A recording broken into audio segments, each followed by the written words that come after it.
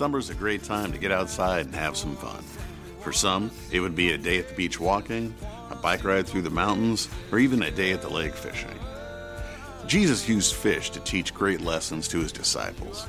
In this series, we'll take a look at lessons we can learn from Jesus' fish stories, taking his bait, hook, line, and sinker. We hope you enjoy. So how amazing was that worship time?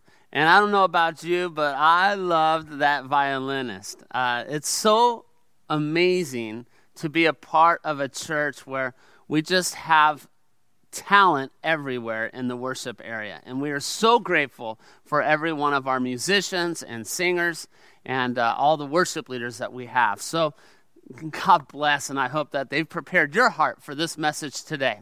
So I want to come right out the gate and ask you a pretty serious question. Are you ready? Hold on to your seat. Do you like fish and chips? I know that might be a little heavy for you, but I want you to think that through. Do you like fish and chips? Are you a fan of fish and chips? Well, this guy is, but here's the reality. I can't have them as much as I would like to. But thinking of fish and chips, I remember a trip that I took with my older son, Drew. He had just graduated high school. It was about 9 years ago, and I took him on a road trip as his graduation gift. We were in Tahoe for a week with the entire family, but as they went home, we went over to San Francisco, and then we made our way down the coast. And we had so much fun. We did some fishing, and we did some crazy mountain biking, and we did some golfing, and we did hiking, and I mean, the list goes on. But one of the things that we committed to was finding the best fish and chips along the coast. So pretty much at every stop, we both would, or one of us would order fish and chips. I remember Pier 39, San Francisco. We had some amazing fish and chips. So this guy loves them. And really that love for them started when I was in my internship in New Zealand.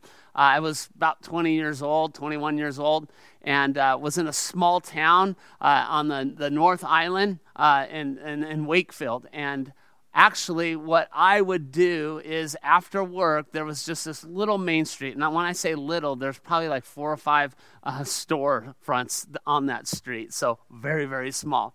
But one of them was a fish and chips place. And I remember oftentimes when work would end, I would walk over to the fish and chips place, and I would order my fish and chips. And you would watch the guy dip the fish in the batter, drop it into that beautiful boiling oil, and the next thing you know, he wrapped it up, and this is old school, in newspaper, and there I was. And oftentimes, I couldn't make it home without digging into that bag and starting to eat some of that wonderful fish. So I know some of you are like, what in the world does this have to do with anything? Well, it actually has something to do with the message today, and that is this. The title of our message is Fish and Chips. You see, we started a brand new series last week called Gone Fishing. And in this series, we're taking a look at God's Word and some of Jesus' fish stories and grabbing some really life lessons from Jesus' fish stories. And so before we get into our fish story today, let's pray. God, thank you so much for us just having another day of life. And thank you so much that you have our back. And God, I am praying that no matter where we're at, no matter what we're thinking, no matter how good or bad our week has been, God, that this would be a time that we could just pause and look into your word, to listen to the truth that you have for each and every one of our lives. And God, you and I both know that this message is so foundational for us as human beings, Lord. God, I pray that through your Holy Spirit, you would speak to me, you would speak to every person that's listening. And God, that we would grab a hold of the message that you have for us. Lord, thank you. This is our prayer in Jesus' name. And all God's people said, amen. So here we are. We are going to jump right into our scripture. And our scripture that we're going to start off with today is found in Luke chapter 9. Luke chapter 9. And I hope you have your Bibles at home or your mobile devices, and you can put on bring up the scripture, because I think it's so important that you see this stuff for yourself. And so you got Luke chapter 9, and starting in verse 1. And really, this is going to be not our fish story yet, but this is the foundation for our fish story, kind of tying in last week's message to this week's. Luke 9, verse 1. When Jesus had called the 12 together, he gave them power and authority to drive out all demons and to cure diseases. And he sent them out to proclaim the kingdom of God and to heal the sick.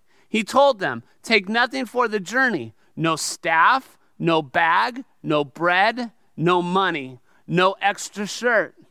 Whatever house you enter, stay there until you leave that town. If people do not welcome you, leave their town and shake the dust off your feet as a testimony against them. Verse 6 says this, So they set out and went from village to village, and I love this, proclaiming the good news and healing people everywhere. You see, last week in our fish story, we learned that we are to be fishers of men.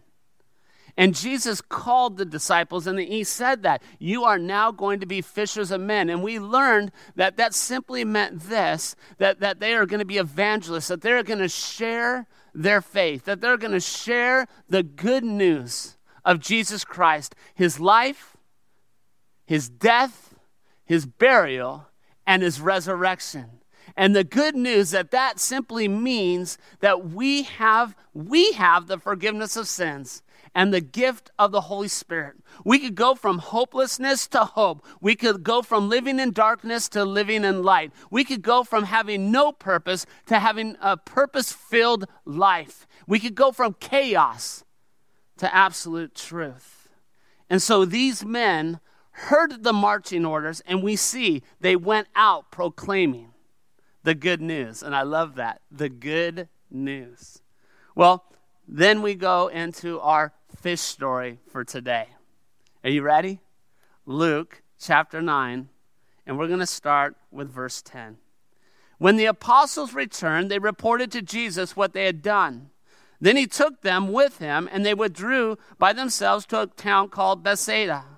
But the crowds learned about it and followed him. He welcomed them and spoke to them about the kingdom of God, and he healed those who needed healing. Late in the afternoon, you got this picture? Late in the afternoon, the 12 came to him and said this, send the crowd away. They could go to the surrounding villages and countrysides and find food and lodging, because we are in a remote place here. And I love this. Here's Jesus, the Son of God. He knows everything, and the disciples are still learning this about him, because they're coming to him going, Jesus, you've been preaching and teaching. It's late in the afternoon. These people are hungry, and we need to send them out for food and lodging because we're in a remote place. Jesus probably like, oh my gosh, I didn't realize we're in a remote place. Thank you, Peter. Thank you, Paul. Or Paul, not Paul. Thank you, John. Thank you, Matthew. But here's the reality. That's what happened. But I love Jesus' response. In verse 13, he said this, you give them something to eat. Did you catch that? He says, you give them something to eat. Well, they answered, we only have 5 loaves of bread and 2 fish. Now, we could know from other accounts of this story from the other gospel writers that somebody, probably Peter, found a boy and took his lunch. Now, I'm sure he asked. I'm sure he didn't steal it. I've always thought this, if this was truly this little boy's lunch, it says there was 5 loaves and 2 fish? That kid had an appetite. I'm guessing he was a teenager. So, he says, we only have 5 loaves, or they say, we only have 5 loaves of bread and 2 fish, unless we go and buy food for all the crowd. You see that? Jesus is asking them to do something, and from a human standpoint, I believe that the disciples answer to Jesus' request is logical. There's 5,000 men that Jesus is teaching. That's not counting the women and the children that are present. I'm just going to give a conservative number. Maybe there was 10,000 people there. The truth is, it doesn't even matter if there was 10 people there. You're not going to probably feed them with 5 loaves of bread and 2 fish. And so logically speaking, of course the disciples are going to respond this way and say, but Lord, we can't feed this crowd. And if you want us to go out and get enough food, remember, you made us sit through the financial piece of Dave Ramsey. We didn't put this in the budget. Okay, maybe I said that a little sarcastically, but you can imagine these guys, actually in one account, one of the disciples says, Lord, this is a half a year's wage. We can't do this.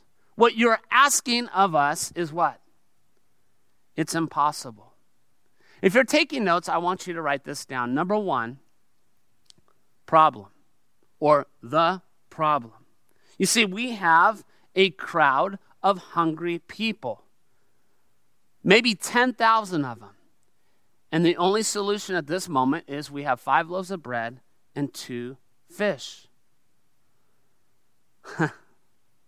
But Jesus' response is still the same. Verse 13, you give them something to eat.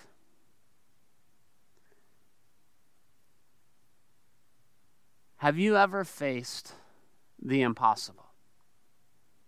And I mean the impossible for you. Maybe not the impossible for your neighbor or for your friend or your coworker, but I'm talking about for you, where something in your life has come up and you look at it and you're like the disciples. 5 loaves, 2 fish does not equal feeding 10,000 people. Where you feel a bit overwhelmed.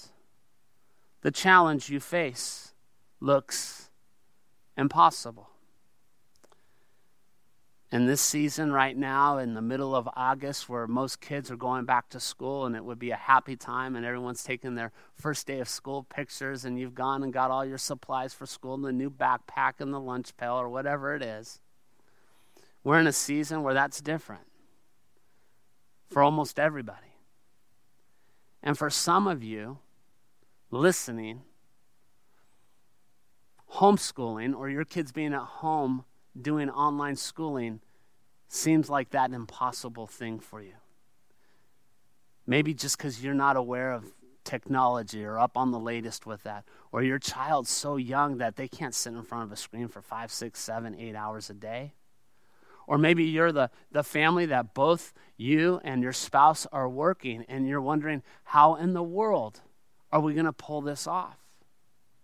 I think for some, it's an incredible challenge that you're facing right now.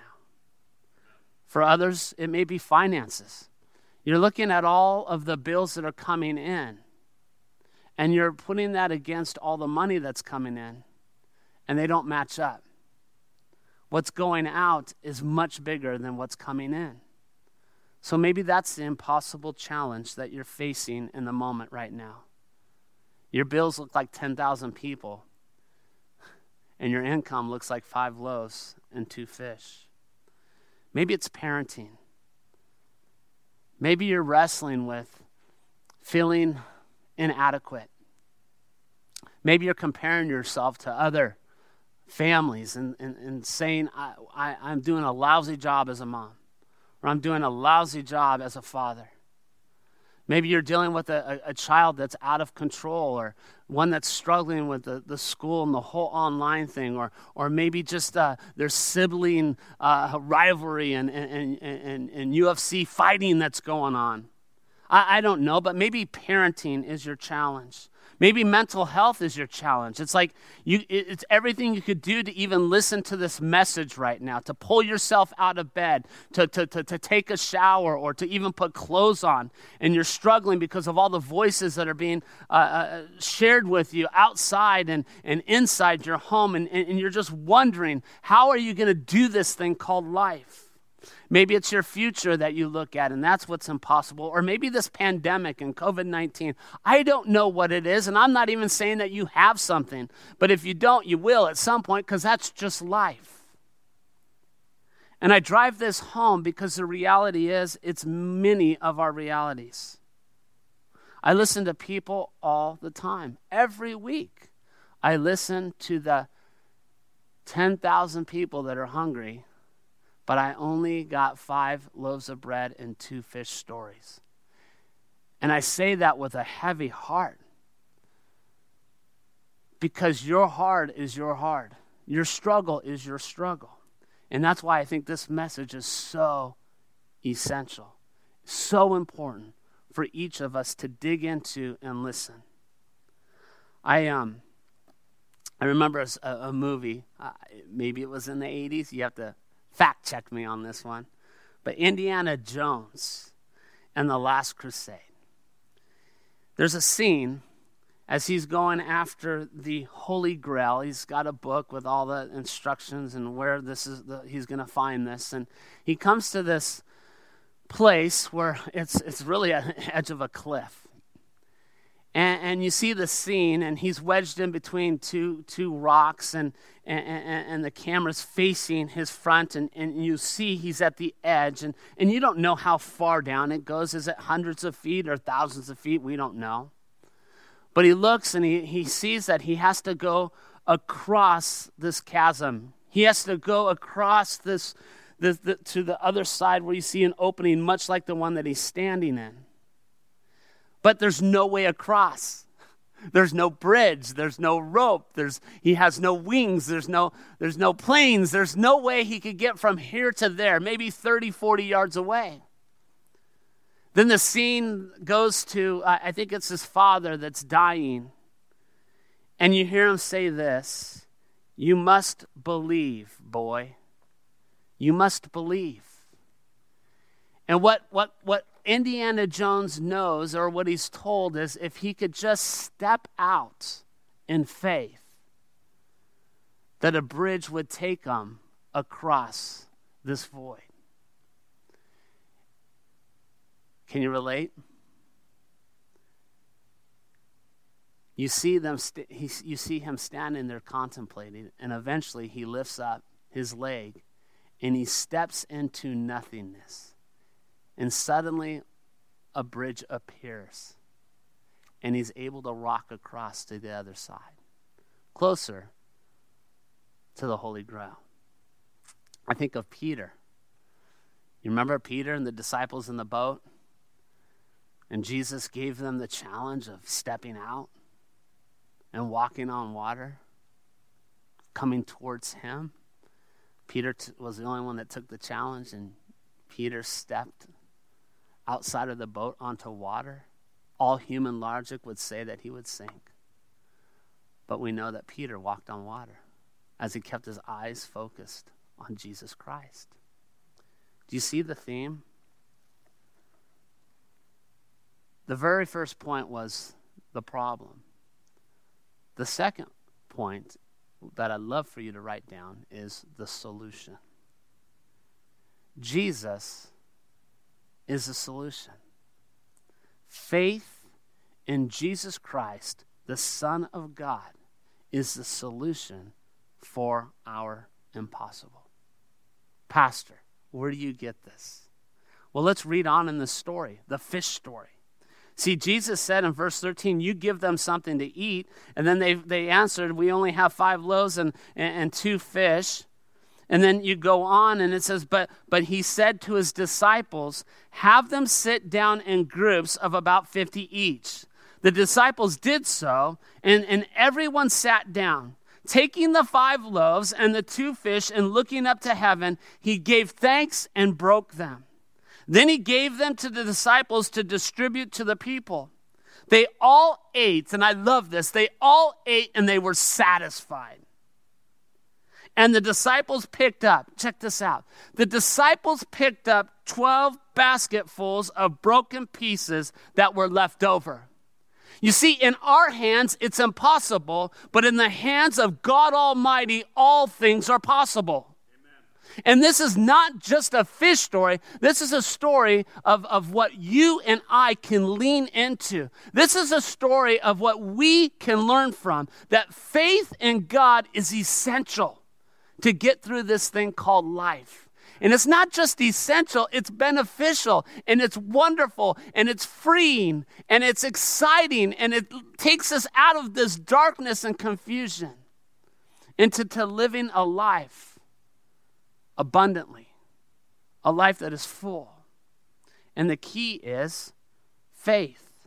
If you go to Hebrews, we're not going to spend a whole lot of time here, but there's a famous passage that defines faith in Hebrews chapter 11. I'm going to encourage you to read the whole chapter, but we're going to look at just verse 1. Hebrews chapter 11, verse 1 says this, and I want you to read this out loud with me. Now faith is confidence in what we hope for, and assurance of what we do not see.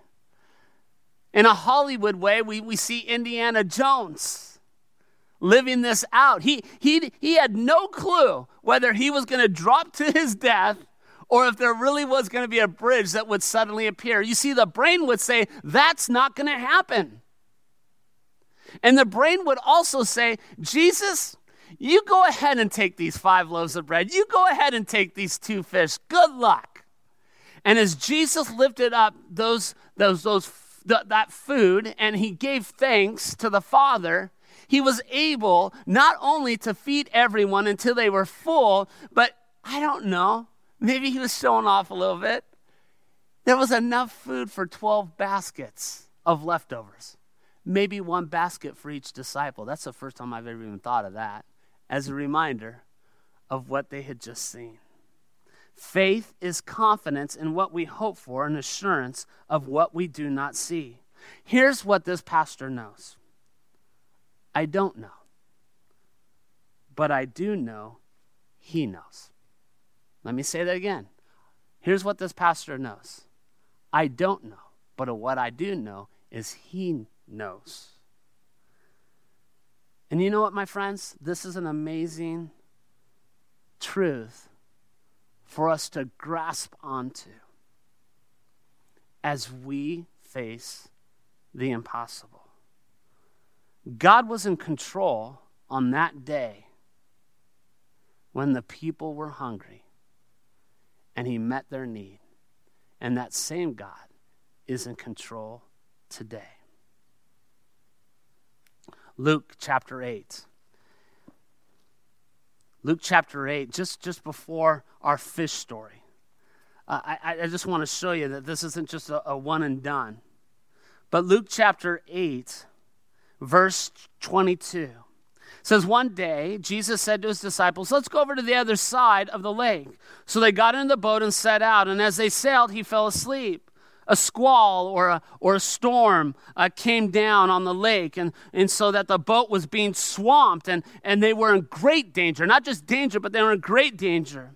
Verse 24, the disciples went and woke him up, saying, Master, Master, we're going to drown. He got up and rebuked the wind and the raging waters. The storm subsided, and all was calm. And listen to these 4 words that Jesus shares. He looks at them and says, where is your faith? Where is your faith? And that's the question that he's asking of me today. Rob, where is your faith? Again, these guys were in a storm. Common sense would say they're going to drown. Part of their common sense was Jesus doesn't give a rip. He's downstairs. He doesn't care. But Jesus does care. He cared then, and he cares now. And some of us may think like he's underneath, asleep, not giving a rip what's happening in our life right now. But he does care. And he's looking at me, and he's looking at you, asking the same question. Where is your faith? And I love this. In fear and amazement, they asked one another, who is this? He commands even the winds and the water. And guess what? They obey him. Now, here's something that's important for me to share. I don't think Jesus is asking this question to shame them. I don't think Jesus is asking this question to bring guilt to them. I don't think he's asking this question to embarrass them. I believe he's asking this question to challenge and empower them, to change their narrative. I believe the same is true today. Where is your faith? Is it in humanity? Is it in government? Is it in getting back to normal, whatever that is? Is your faith in money? Is your faith in pastors? You see, I don't think any of those things that I just mentioned are bad things necessarily in and of themselves. But when they become the thing that is above God, then we have a problem. Amen. And I'm constantly having to realign myself in who it is that I'm putting, or what it is that I'm putting my faith in. I don't know what the future holds, but I do know who holds the future. And this is what faith is all about. I get the disciples' reaction with the impossible task of feeding 5,000. I get the disciples' response to feeling like they're going to die in the middle of this storm. But I also understand and know that truth has to override my feelings. Amen. Truth has to override my feelings. I know that Jesus fed 5,000 with a few fish and a few loaves of bread. I know I can't, but he can. I want to share with you, as we draw closer to the end of the message, just some practical illustrations of how I've seen this happen in my life. And there's literally hundreds.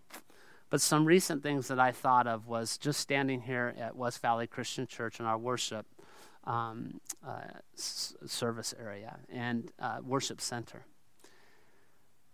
Some of you have never been in this, and I can't wait to meet you and see you in here someday. But I took over as lead pastor almost 4 years ago. I've been an associate pastor for 25 plus years. And one of the things is when this church was built, we have a second story, but it was not able to be completed. It was just a shell, no walls and no nothing. And the Lord put it on my heart that we needed a place for our teens and our kids, that we needed to make sure that they had a place that was theirs and a place where they could hear the things that we're talking about right now, to have a loving, living faith in Jesus Christ. So it was going to cost a little over $1 million, and we had done enough fundraisers over the years to get this property and to build the school and to build the church and all that I was not going to do that. I didn't know where the $1 million+ was going to come, but I do know this, that the Lord put on my heart that you could get $250,000 cash, and then we kind of knew where some of that other money was going to come from. I remember standing in this very spot, sharing this vision, saying that kids and teens are not the future of the church, they are the church today. And I said, I want us to build some amazing space upstairs for our kids and our teens. And I want to challenge you, the congregation. I think this was in February. I want to challenge you, the congregation, to pray about and think about donating to the upstairs. Our goal is $250,000. I think everybody probably looked at me like I was crazy. I said, we are not doing a capital campaign. We're not doing any promises. We're going to raise $250,000 in one night. Even as I said that, I wasn't sure I believed it. Well, that gave people 9 weeks. That's right, 9 weeks. Well, most people would say, and fundraisers out there would say, yeah, you probably should have known where half of that money was coming from before that night. I didn't know hardly any money that was coming in. Well, that night arrived, and here we are in this room, packed with people, and we did a bunch of worship songs, and we had a treasure chest, and there's a bunch of stuff that went behind that. And I'm sitting in the front row, and I'm just like, Lord, I have no idea what's going to happen. And if I'm really honest, that morning I told our operations director, I said, what was I thinking? When it came time to drop off the money in this treasure chest, I looked back, and every aisle in our church had a line. And I just lost it. I'm crying as I'm watching young kids put change in there. I'm watching people, young families holding hands, putting stuff in there. I'm watching someone that I know that just lost their job, put something in there. I'm watching some elderly people with canes walking up, and I'm just swamped with tears. Still, I have no idea, but just that was great. Well, the number came in. We kept singing songs. The police department came, by the way, 2 cop cars. They heard we were going to take up this all-cash offering, and so they had probably more faith than I did. They just wanted to be here to protect us. Thank you, police department. But you know how much we raised that night? The goal is $250. We raised $315,000 that night. We came with a few loaves and a few fish, and God gave us abundantly. Matter of fact, the money kept coming in after that, and eventually we were over $500,000 that came for the project upstairs. Last year, we did a medical clinic in Samoa, and we do that often, and we were partnering with the team in Hawaii. We arrived. Before we arrived, it's months and months of getting supplies, thousands and thousands, $10,000s of dollars of prescriptions and drugs and prescription drugs, not drugs, and just all the supplies and everything and the doctors. And we get there and we find out that all the supplies are stuck on a boat in the middle of the Pacific Ocean. So we were challenged with, do we open up the clinic without any of these supplies? We had just a few. And we went ahead and opened up the clinic. We saw over 500 patients that week. We took care of every person, and they walked away with all the prescription drugs that they needed because God supplied the very thing that we needed. I could go on and on. Right now, we're 5 months into COVID. I had no idea how to do church online. We had no idea how to do church online. Do you know that we were able to do our very first service 5 hours after we found out that we were going to not have service here at church? And there's so much that goes into that. All I simply want to say is this: God is in the business of doing the impossible. All he is asking of you and I is to have faith in him. Amen. Did you hear that? All he's asking of you and I is to have faith in him. Well, number 3 is actions that I'd love for you to take. Write these down. Put your faith in Jesus. Number 2, call out your fear by name. And what I mean by that is the reason why you're able to put your faith in Jesus is oftentimes because of a fear. Call it out and trust in him. Thirdly, take the step like Indiana Jones did. Take the step like Indiana Jones did. And lastly, enjoy the outcome. I want to close this message with a story. You may have noticed that I'm wearing a shirt that says Angeles Crest. That represents Angeles Crest Christian Camp, an amazing camp that our church supports. A camp that does teenage camps and children's camps and father-son camps and mother-daughter camps and men's retreat. It's just an amazing camp. I've been going there for many years. One of the first times I ever went there, I took a college group up there some 30-something years ago. And I noticed there was this telephone pole basically in the middle of camp. I found out later it's called Isaiah's Perch. It's a 40-foot telephone pole, and it's wrapped with indoor-outdoor carpet, and it's got little pegs going all the way up it. Well, I learned about what it is, and I said I'll do it, even though I hate heights. It was going to be a challenge for me, a challenge in faith, actually. And so what they do is they strap you in, and they've got, you're in a harness, and there's a rope tied to you, and there's a guy holding it and all that. And what you do is you climb up this pole. So here's how this guy did it. I hugged the pole, I grabbed on, and I started climbing. My face was against the pole the whole time. My eyes were closed, and I sang, Lord, I lift your name on high. Lord, I lift your name on high. I sure hopefully that I don't die. And, I'm a chicken. And the higher I got, the more the pole kind of went back and forth. And sure enough, I got to that place where I could see, I felt the top. Then I'm shaking. I'm literally shaking. I said, now what? And they said, well, now you got to get on top of the pole. Well, there's a lot to this, but I did it. You had to lift your leg up there, try and not fall off, get your other one, push yourself up, and now I'm standing on the pole. The wind is blowing, and I am going back and forth. I was a little scared baby up there. Then right in front of me, about, I think it's 9 feet out, is a trapeze that's just hanging there. And they say, now you need to commit to the Lord something that you're afraid of and what you need to step out on in faith, and then you just jump and you grab a hold of that. Again, it took a long time for me, but I finally conjured up the strength, the courage to jump, and I jumped with everything I had, and I grabbed a hold of that thing. And as I'm holding this, looking across the Angeles Crest Mountains and all the beautiful trees and all the birds and all the just the beauty that surrounded me, there was a peace that I could not explain. And then eventually you let go and they kind of let you down slowly. Why do I share that? Because somebody listening needs to go climb that pole today. And I don't mean physically go up to Angeles Crest. But you're standing on the edge and you're faced with, am I going to live in fear or faith? With homeschooling, with parenting, with your marriage, with finances, with your faith in God, with relationship, I don't know what it is. But this pastor's encouraging you to trust God. He's got your back and he's in control. God bless you.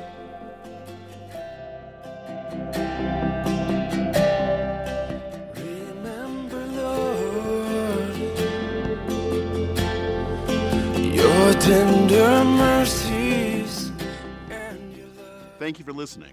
For more information, please visit us at wvcch.org, or you can join us live in one of our Sunday services. Have a great day. And your love that you've always shown me. You forget all my rebellions that you've always